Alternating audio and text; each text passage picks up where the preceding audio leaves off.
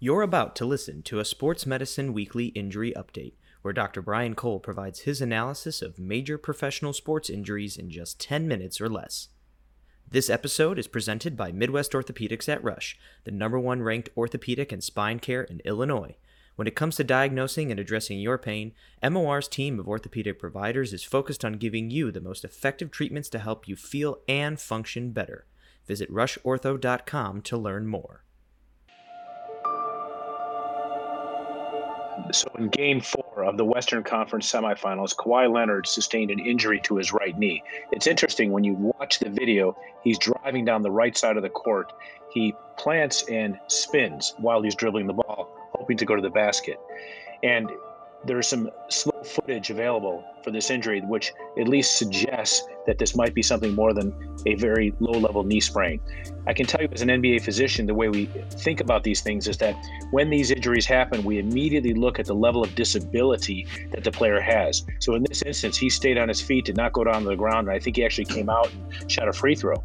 And essentially, we watched to see how much disability they have, and then very quickly we're able to review the video to see if the video suggests a major injury.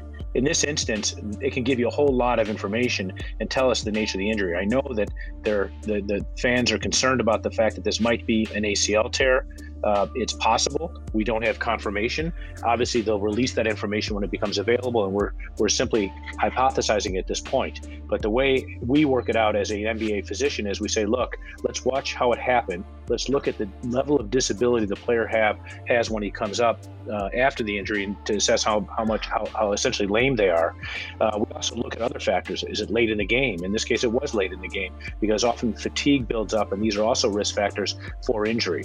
I understand on the left knee he had a history of a quad strain or some other soft tissue injury, but I'm not aware of any other injuries to his right knee.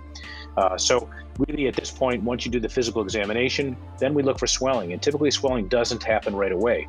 But if the knee swells within 24 hours, and obviously that's a higher level of concern, we then will use repeat physical examinations and ultimately the MRI to make a decision.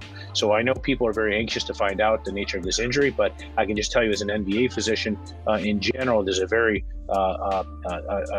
there's a well understood sequence of events that assesses the video. It does a physical examination, and we see how things unfold over the course of the next 24 hours, in addition to imaging such as an MRI, which could show us the soft tissue.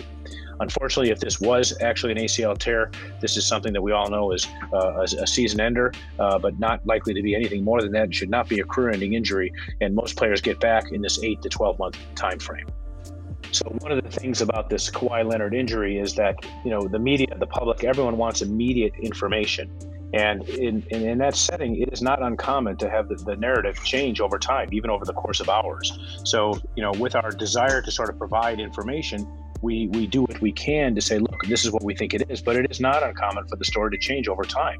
So I think in this instance, where everyone wants immediate information, we have to be a little bit forgiving, if you will, as we accumulate additional facts. And that, as I mentioned, relates to what happens to the physical exam.